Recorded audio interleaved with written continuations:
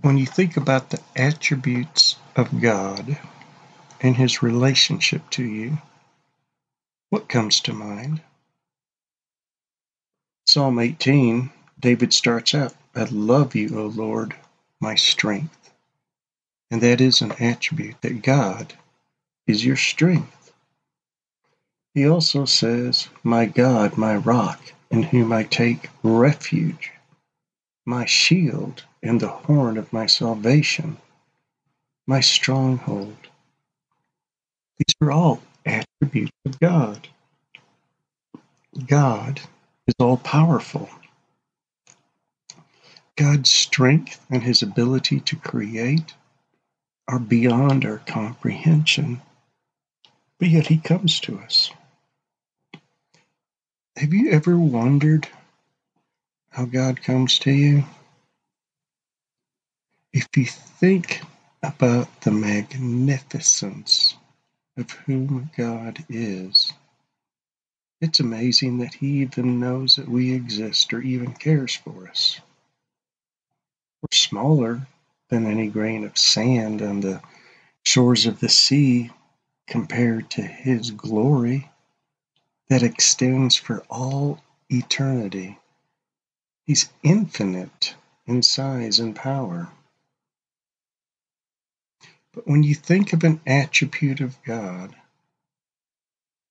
what is the one attribute that we often neglect? In Psalm 18, David says, for who is God but the Lord, and who is a rock except our God? The God who girds me with strength and makes my way blameless. He makes my feet like hinds' feet and sets me upon high places. He trains my hands for battle so that my arms can bend a bow of bronze. You have also given me the shield of your salvation. Your right hand upholds me, and your gentleness makes me great. We think of all the attributes of God, but have you ever considered his gentleness? Throughout your life, when he has ever confronted you, when he's ever come to you in time of need or sorrow or pain, it's his gentleness that keeps us from falling down in fear. You can look at Isaiah, you can look at the prophets, you can look at John, and they all trembled and fell down in his presence. Yet God is gentle, and your gentleness makes me great.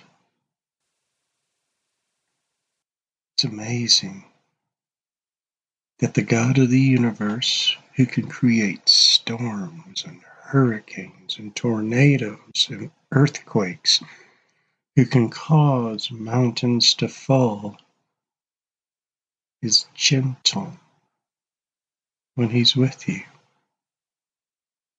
He comes to you in peace.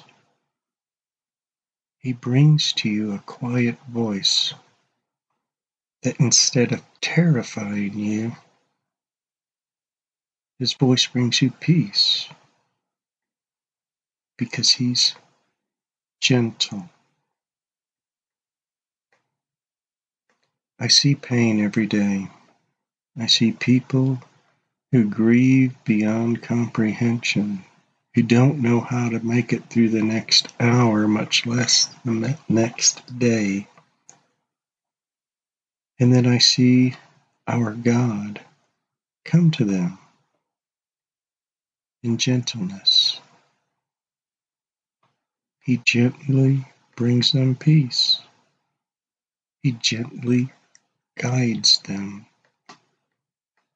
He becomes their strength, their refuge, their shield in life.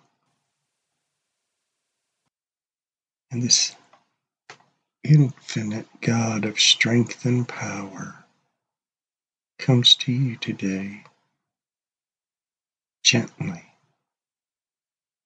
to lift you up, to give you hope, to fill your heart with love. Our God is a gentle God, and your right hand upholds me, and your gentleness makes me great. Today, be still. Don't strive with the world. Don't strive with your emotions or thoughts. Don't fight all the things that are going on around you. Be still and allow God to be gentle with you. Allow God's peace to fill you today.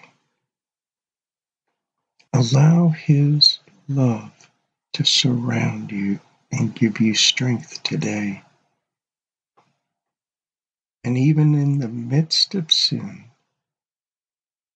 He's still gentle with you. Because in the conviction of sin, He brings you to repentance. And in repentance, He gives you forgiveness. In the midst of pain, His presence allows you to have hope. You have also given me the shield of your salvation, and your right hand upholds me, and your gentleness makes me great. Father, thank you that when you come to us, that we're not terrified. Your great love of who you are and your great love for us fills us with praise and thanksgiving for you, Father. Thank you that when we're at our most worst moments of life, you come in gentleness and pick us up and become the very rock and refuge and strength that we need. Amen.